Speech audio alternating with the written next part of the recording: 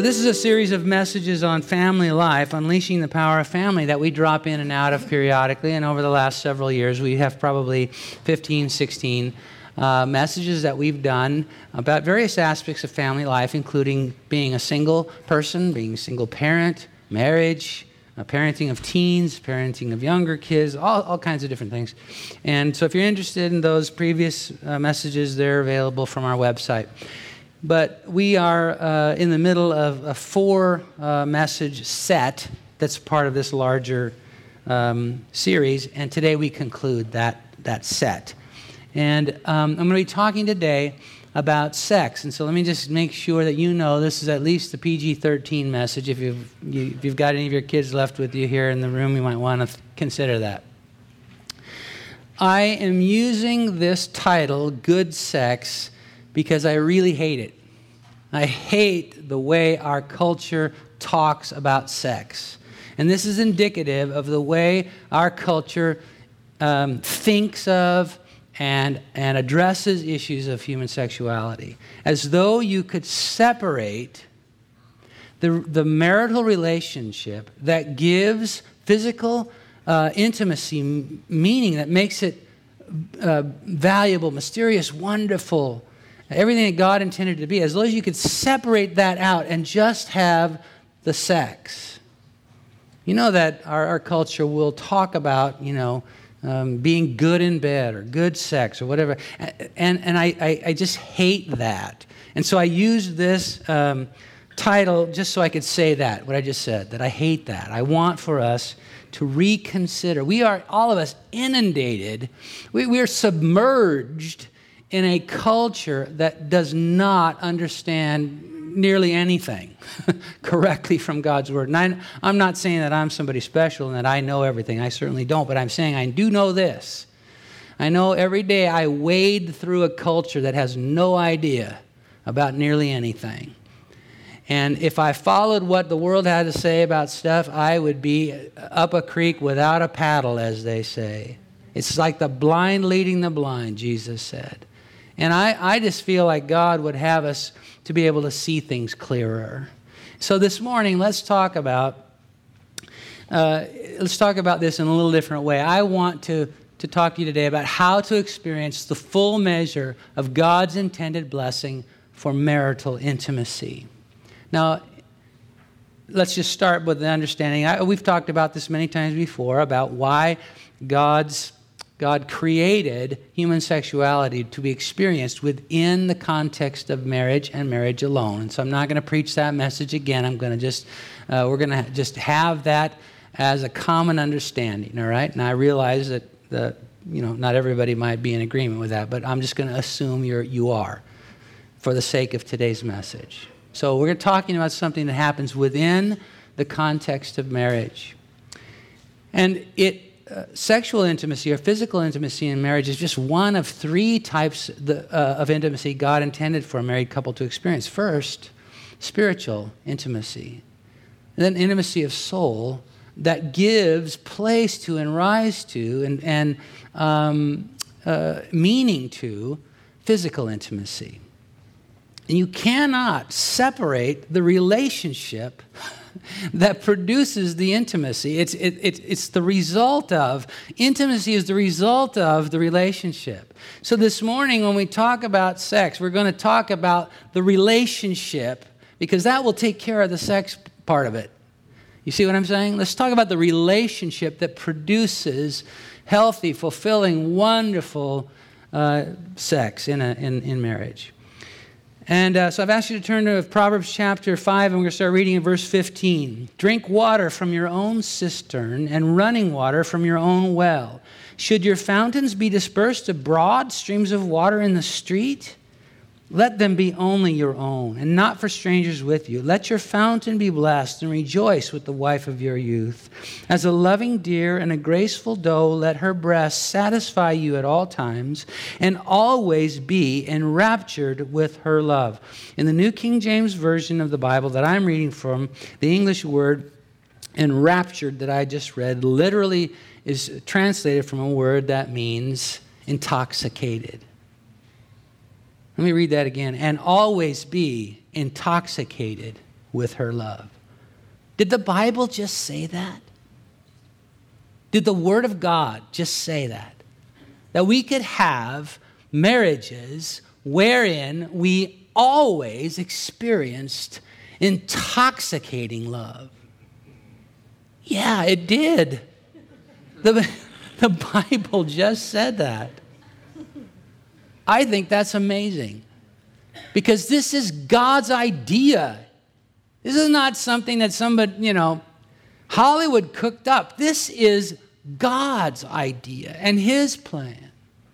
So let's hear what He has to say about this. And let me recognize the fact that among us this morning, there are people who are not married, either by reason of you haven't been married yet, or by reason of the fact that you have previously been married and are now divorced or widowed. There are families are configured in different ways, and I understand. I'm not trying to say that everybody would be listening to me today from the context of being married. But that doesn't mean that you might not be married in the future or married again in your future. And even if that's not the case, every single one of us in this room have people in the circles of our lives to influence who are married and who need somebody who will speak truth.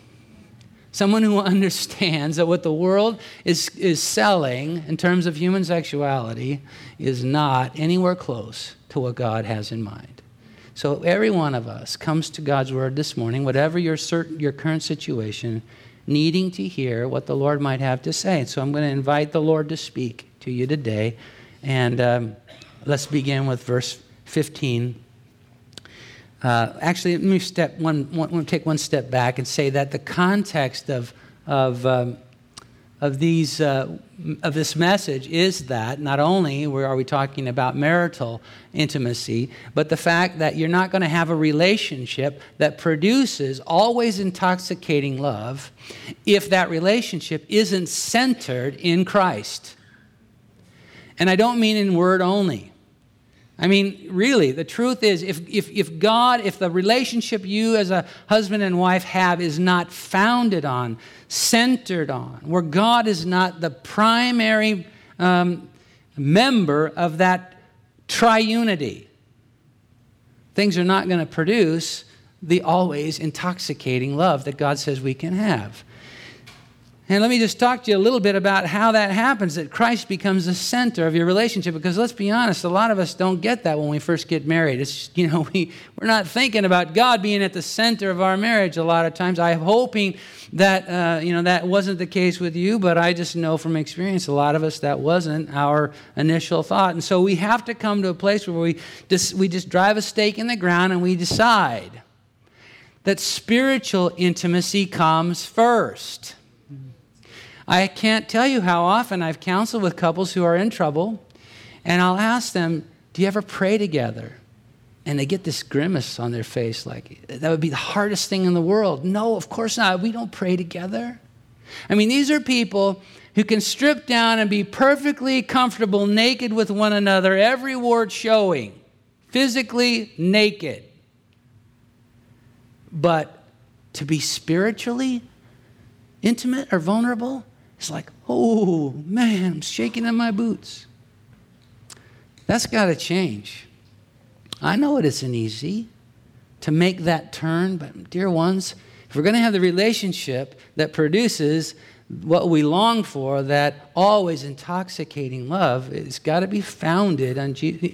Look, when God brought Adam and Eve together, the only context, the only way they understood their relationship was that God brought them together. He was the overall context of their relationship. They didn't have a relationship, but that He was part of it. And that's what God intends for every couple to have, where God is the center, where we learn from God's Word together like you're doing right now. You're sitting next to each other in many cases where husbands and wives are here together, learning from God's Word together. And that might be a little awkward at times. In fact, maybe increasingly so today because of the subject matter, that you're sitting next to your spouse, hearing this stuff. But that process of just submitting the two of you together in the same room around the Word of God is so powerful to creating the kind of relationship that produces what we long for. Worshiping together, praying together, as I also mentioned, being connected with other Christian couples. Not that your life is surrounded only by Christian people, but that scattered in there in that mix of people that you're in fellowship with, there is a large number of other believers on the same journey with you. Helps to make Christ the center of your relationship. Verse 15, drink water from your own cistern. Now, a cistern is a place where water is collected. Sometimes it would be a naturally occurring cave or a place that's dug into a rock to make room for rainwater or for flood water to be collected for times when dry times, and you're speaking to people who live in an arid climate. But the bottom line is it's a place to collect life-giving water. If we're going to have the kind of relationships that produce always intoxicating love, they're going to be invested in. We're going to be pouring into them something that can be then drawn out at times when we need it, right? And it's amazing to me how little attention many of us, and often myself included, pay to investing in our marriage relationships. One of the ways you can do that is by investing in your schedule. Look, how many of you here today would raise your hand to say, I just have so much free time? Okay, that's kind of what I thought. We're all busy. But here's what happens. Many times, as you run through your busy day, you are making choices about who gets your time. At the end of your day, do you really want to bring the fumes of your day to your spouse? Is that investing in the relationship? Is that pouring anything in there for the day when you need to draw something out and you're going to find there's nothing there? It's not going to work. Somehow, we need to invest our schedule into our relationships. I know this is a little unfair for me to ask, but I think it's a question still worth asking. If you were to show me your phone or your tablet or whatever it is that you use to keep your calendar on, would I find your spouse's name anywhere in there? Is there any time scheduled for them? Or do you just give them whatever is left over? Worthy of consideration. Let's invest time, schedule into our relationships so we can have the kind of relationship that naturally produces that always intoxicating love. You can invest money. Look, I have 3 kids. They're all grown. They have kids of their own now, so I understand what it's like to get 3 kids married. It costs a lot. 2 of them were girls, but even the boy, you don't get off free, right? I know what it's like to pay the bill for that ceremony, and gladly so. It ought to be celebrated, right? But it's amazing to me how often couples they'll spend a fortune on the ceremony and never a dime after that on their relationship. How does that make any sense at all? I'm not setting myself up as some kind of model. I'm not. This is just a suggestion. I suppose the reason why I need to do this is because I need to do it. But over the 41 years of our marriage, I made it a covenant and I've kept pretty good at this, of every year investing something, not only of my money, but of my time to become a better husband, someone that Sue could love better or appreciate better. I want to be a good husband, in other words, right? So I will I'll buy a book, I'll go to a conference, I'll watch a video, I'll do something to help improve my serve as a husband, so to speak. And it doesn't take a lot, but it does take some cash. How about setting aside a little bit of money in your budget to be able to spend time, just the 2 of you, out to dinner someplace?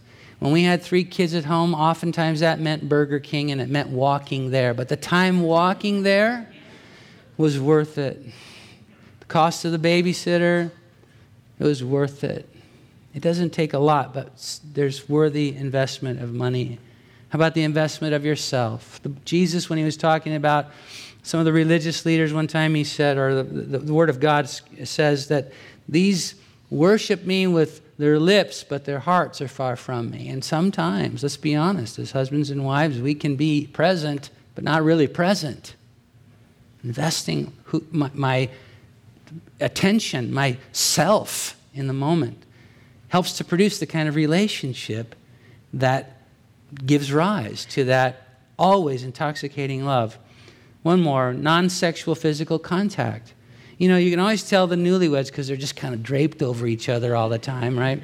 And I don't know why it is that not long after wedding day that starts to change, and we don't touch each other unless the intention is that it leads to something, right? We need to recover the investment of just embrace, holding hands. When does that stop, or when does that become inappropriate? Never. Non-sexual physical contact. Goes on to say in verse 15, and running water from your own well. Drink running water from your own well. We talked about a cistern. A well is something that taps into an underground stream. Something that's flowing. Something that just bubbles up spontaneously. And if we're going to have the kind of relationship that produces the physical intimacy that our hearts long for, it needs to be kept fresh. It needs to be kept fresh. Let me give you a couple of ideas about that. First of all, just being expressive. Look, I'm a guy, I get this. I don't know why it's true, but it is true. For us, often, we act like, even if we don't really believe this, we act like, well, I told you I loved you. Why do I have to repeat myself? Come on. When was the last time you were called into your manager's office to be given a bonus or a pat on the back or something, and you said, please, don't ever do this again? We all of us need and love to have the affirmation and the reminder that we're appreciated, we're valued. That's true of your spouse as well. Don't ever get tired of being expressive. Find ways to say. Let me just tell you about one little letter in the alphabet. I.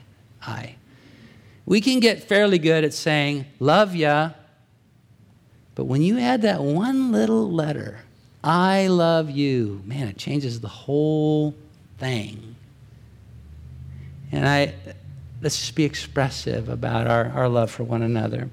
One of the scariest things I ever encounter in my life is when on birthdays, anniversaries, that kind of thing, I go to the store and I get one of those greeting cards and I open up and there's a blank page and I know I'm supposed to write something there. But man, seize the moment, seize the day. Find a way to express your heart. We need to find ways of being creative. Look, every one of you is creative in some way. It might be that you paint. It might be you're creative in dance. It might be creative in music. All of you have some area of your life where maybe you're creative with the remote control. I'm not sure. But whatever it is, you employ that creativity in keeping your marriage, your relationship alive and vital. Spontaneity, being spontaneous. And they can be little things. Like, not that long ago, Sue and I don't know, we were just hanging out at the house, and I said, honey, let's get in the car, because where we live, we have to drive anywhere we're going to go. And I said, honey, let's get in the car, let's go to McDonald's and get an ice cream cone. And we did, and it was fun, it was great. Little tiny thing, but it was spontaneous, it was unplanned.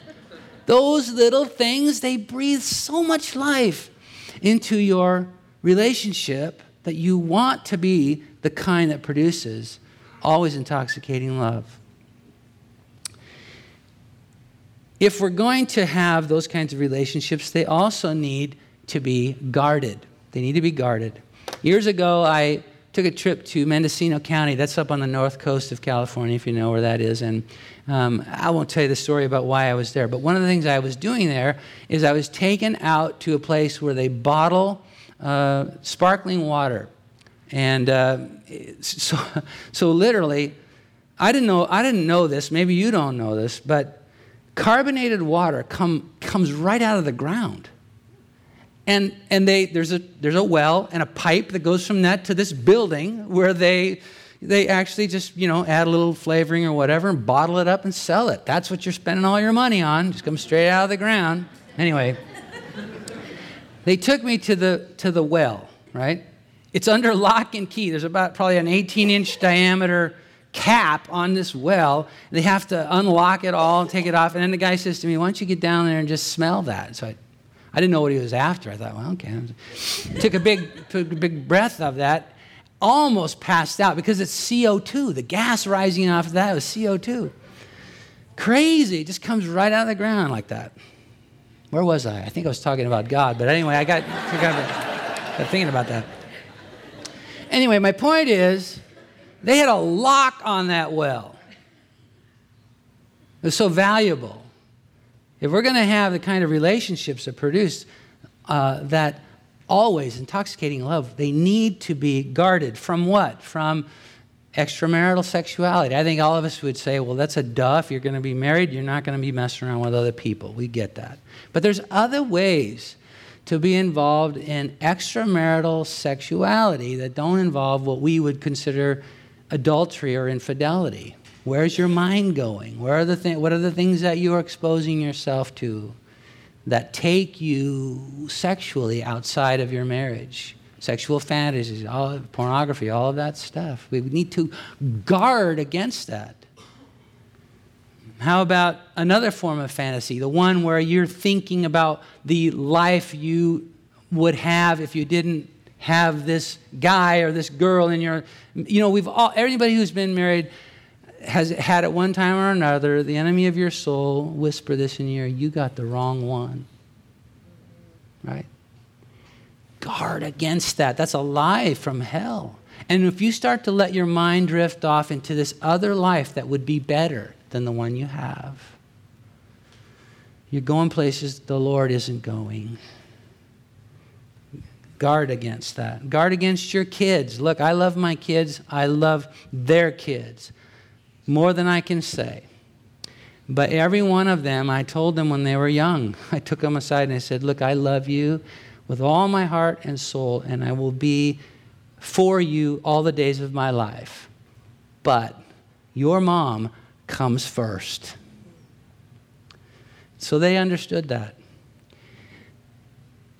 Moms and dads can live under a lot of guilt about the time that we give to our kids.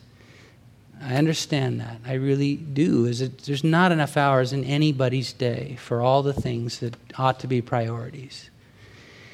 But can I say to you that if you don't attend every soccer game, if you don't bake all the cookies, if you don't do all of the things that we busy ourselves doing to stay in the lives of our kids, but you instead choose to prioritize time with your spouse, they'll thank you. They'll thank you. They'll think that that's a worthy trade-off. If you love their mom, if you love their dad, and do so for a lifetime, they won't remember that you weren't in the stands that day. Guard against the culture. Oh man, I already mentioned this, but we are just bombarded with so much ungodliness that we need to just guard against that. Goes on in verse 16 to say, should your fountains be dispersed abroad, streams of water in the streets? And that's talking about allowing our relationships our sexual relationships and thinking about it, to run into the gutter. That's what it literally means. We want to avoid that. And then verse 17, let them be only your own and not for strangers with you. And that's where we were talking about guarding your relationship. Verse 18, let your fountain be blessed and rejoice with the wife of your youth. If we're going to have the kind of relationships that produce always intoxicating love, they're going to be relationships that are enjoyed. It's remarkable to me how well-meaning, godly men and women can find themselves in relationships where the joy has just evaporated. And it shouldn't be. It shouldn't be. But it won't be able to be maintained without some effort. Every single couple I have ever done premarital counseling with, and right now I'm working with 3 couples. And they're no exception to the rule. Every single one of them. When I ask them, and I always do, why do you want to be married? One of the first things they'll say is because we have so much in common. We love the same music. We love the same kind of clothes. We love the same kind of food. And, oh, it goes on. It makes me sick. Anyway.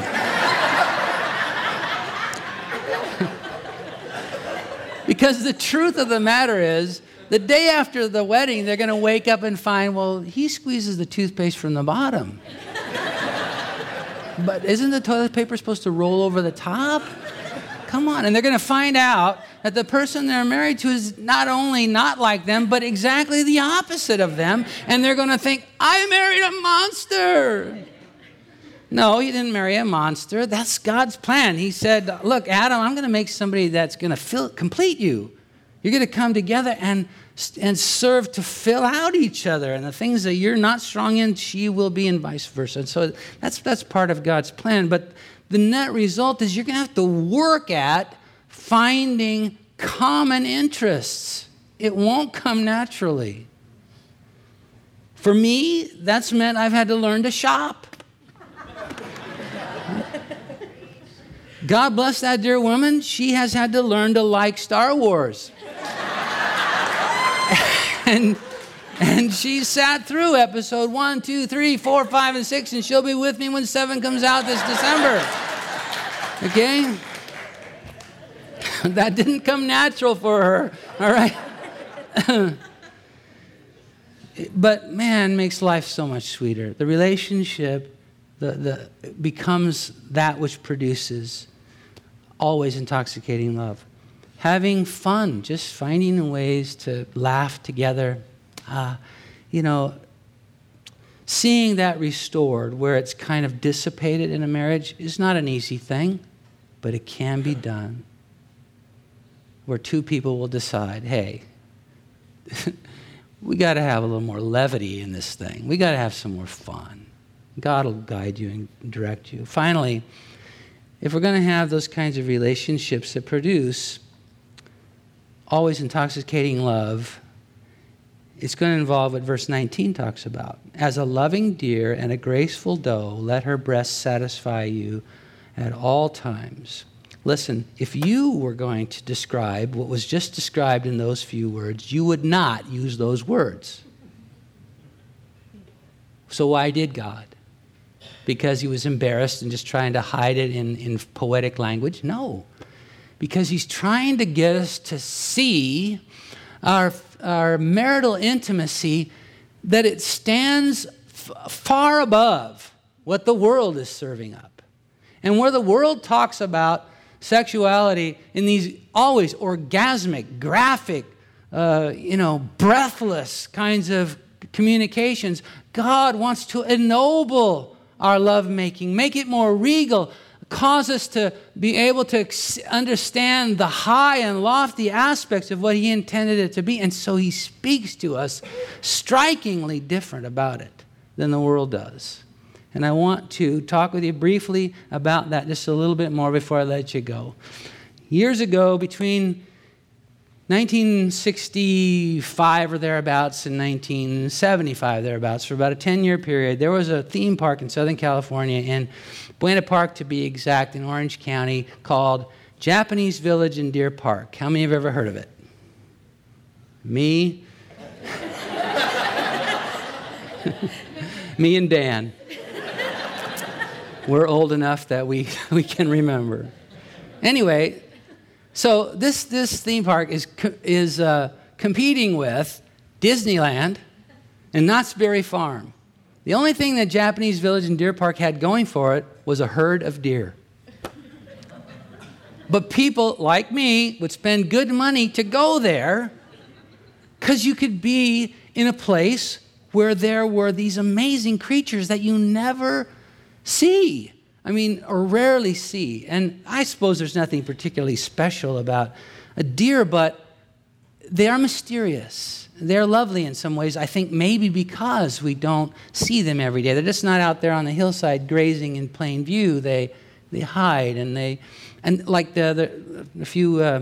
some time ago, I think it was a couple years now, Sue and I were out for a hike, and this big buck just comes running out of the woods across our path, took my breath away, and just, not only did it startle me, but just the beauty and the unexpected nature of that experience was wonderful. And so like I said, along with other people, we would spend good money to go to this place where you could be in a pen with a bunch of deer and hopefully have a way to kind of, get close to them. And you would spend money by whatever you feed a deer, and you'd go and try to, hand feed them, that kind of thing. And you think I'm kidding, I'm not. This is actually a picture of the place right there. That's what it looked like. And I went there along with Sue when we were in the last, I don't remember exactly the time, but it was close to our wedding. So, within the time period of our engagement. Now, because many of you have known my story, I don't need to go, into detail about it, but Sue and I preserved our virginity for each other. I'm so glad we did. But another thing that along the way, when we had, look, I didn't want to show up on wedding night unprepared. I wanted to kind of understand the basic plumbing and all of that. But the Lord really reserved, he made it clear to me that he wanted for me not to try to seed my thinking about sex with what would be available in the world or anybody else's experience, And he told me very clearly, I want your naivety. I want you to show up there and let me instruct the two of you how this part of your life is to be. And I'm grateful to say that. Now, no, look, this is the last thing you want to have in your mind right now. I know it, but Sue and I do have sex, okay? Been at it for about 41 years. We're pretty good by now.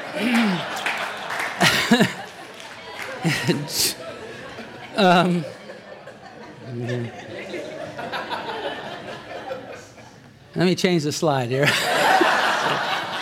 But anyway, we went there to that place during our engagement, getting close to our wedding. It wasn't until after our wedding night that I realized that God, in that really odd way, that unique experience of being at that theme park, was teaching me something about our sex life, our physical intimacy that would sustain us through many, many, many, many years. And it, in the same way that it seems odd to say so, that being in a herd of deer would have impact on that part of our life, that's why this seems so odd when you read it in the passage here. As a loving deer and a graceful doe, let her breast satisfy you at all times. Here's what I learned. That if lovemaking is going to be ennobled, it means that I'm going to come to give. You couldn't get close to these deer unless you had something to offer, unless you had the food. You come to give, not to take. Always. Always. Another thing that the Lord taught me through that is that you take time. And don't be in a hurry. I saw people, they'd rush up to these deer, little kids especially, and they would scatter. They're very timid creatures. You take time. Third, it's kind of a natural thing. When you get close enough to one of these deer, and they're actually, eating out of your hand. If you approach them in the right way, they'll eat out of your hand. And then you can't help it. It's not. I didn't have any forethought about it, but I just wanted to touch this creature. I wanted to interact with it in that way. And but when I did, I had to be tender. I had to be tender. And those are very simple things, but those are things that the world isn't serving up.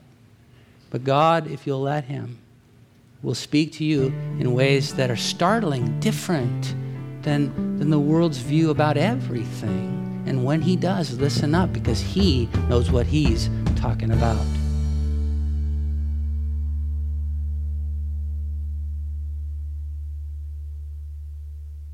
This is recording number 11181 From the teaching ministry of Crossroads Foursquare Church in Fairfield, California. It was recorded on Sunday morning, October 4, 2015. This is the fourth and final message in a series titled, Unleashing the Power of Family. This message by Randy Boldt is titled, Good Sex,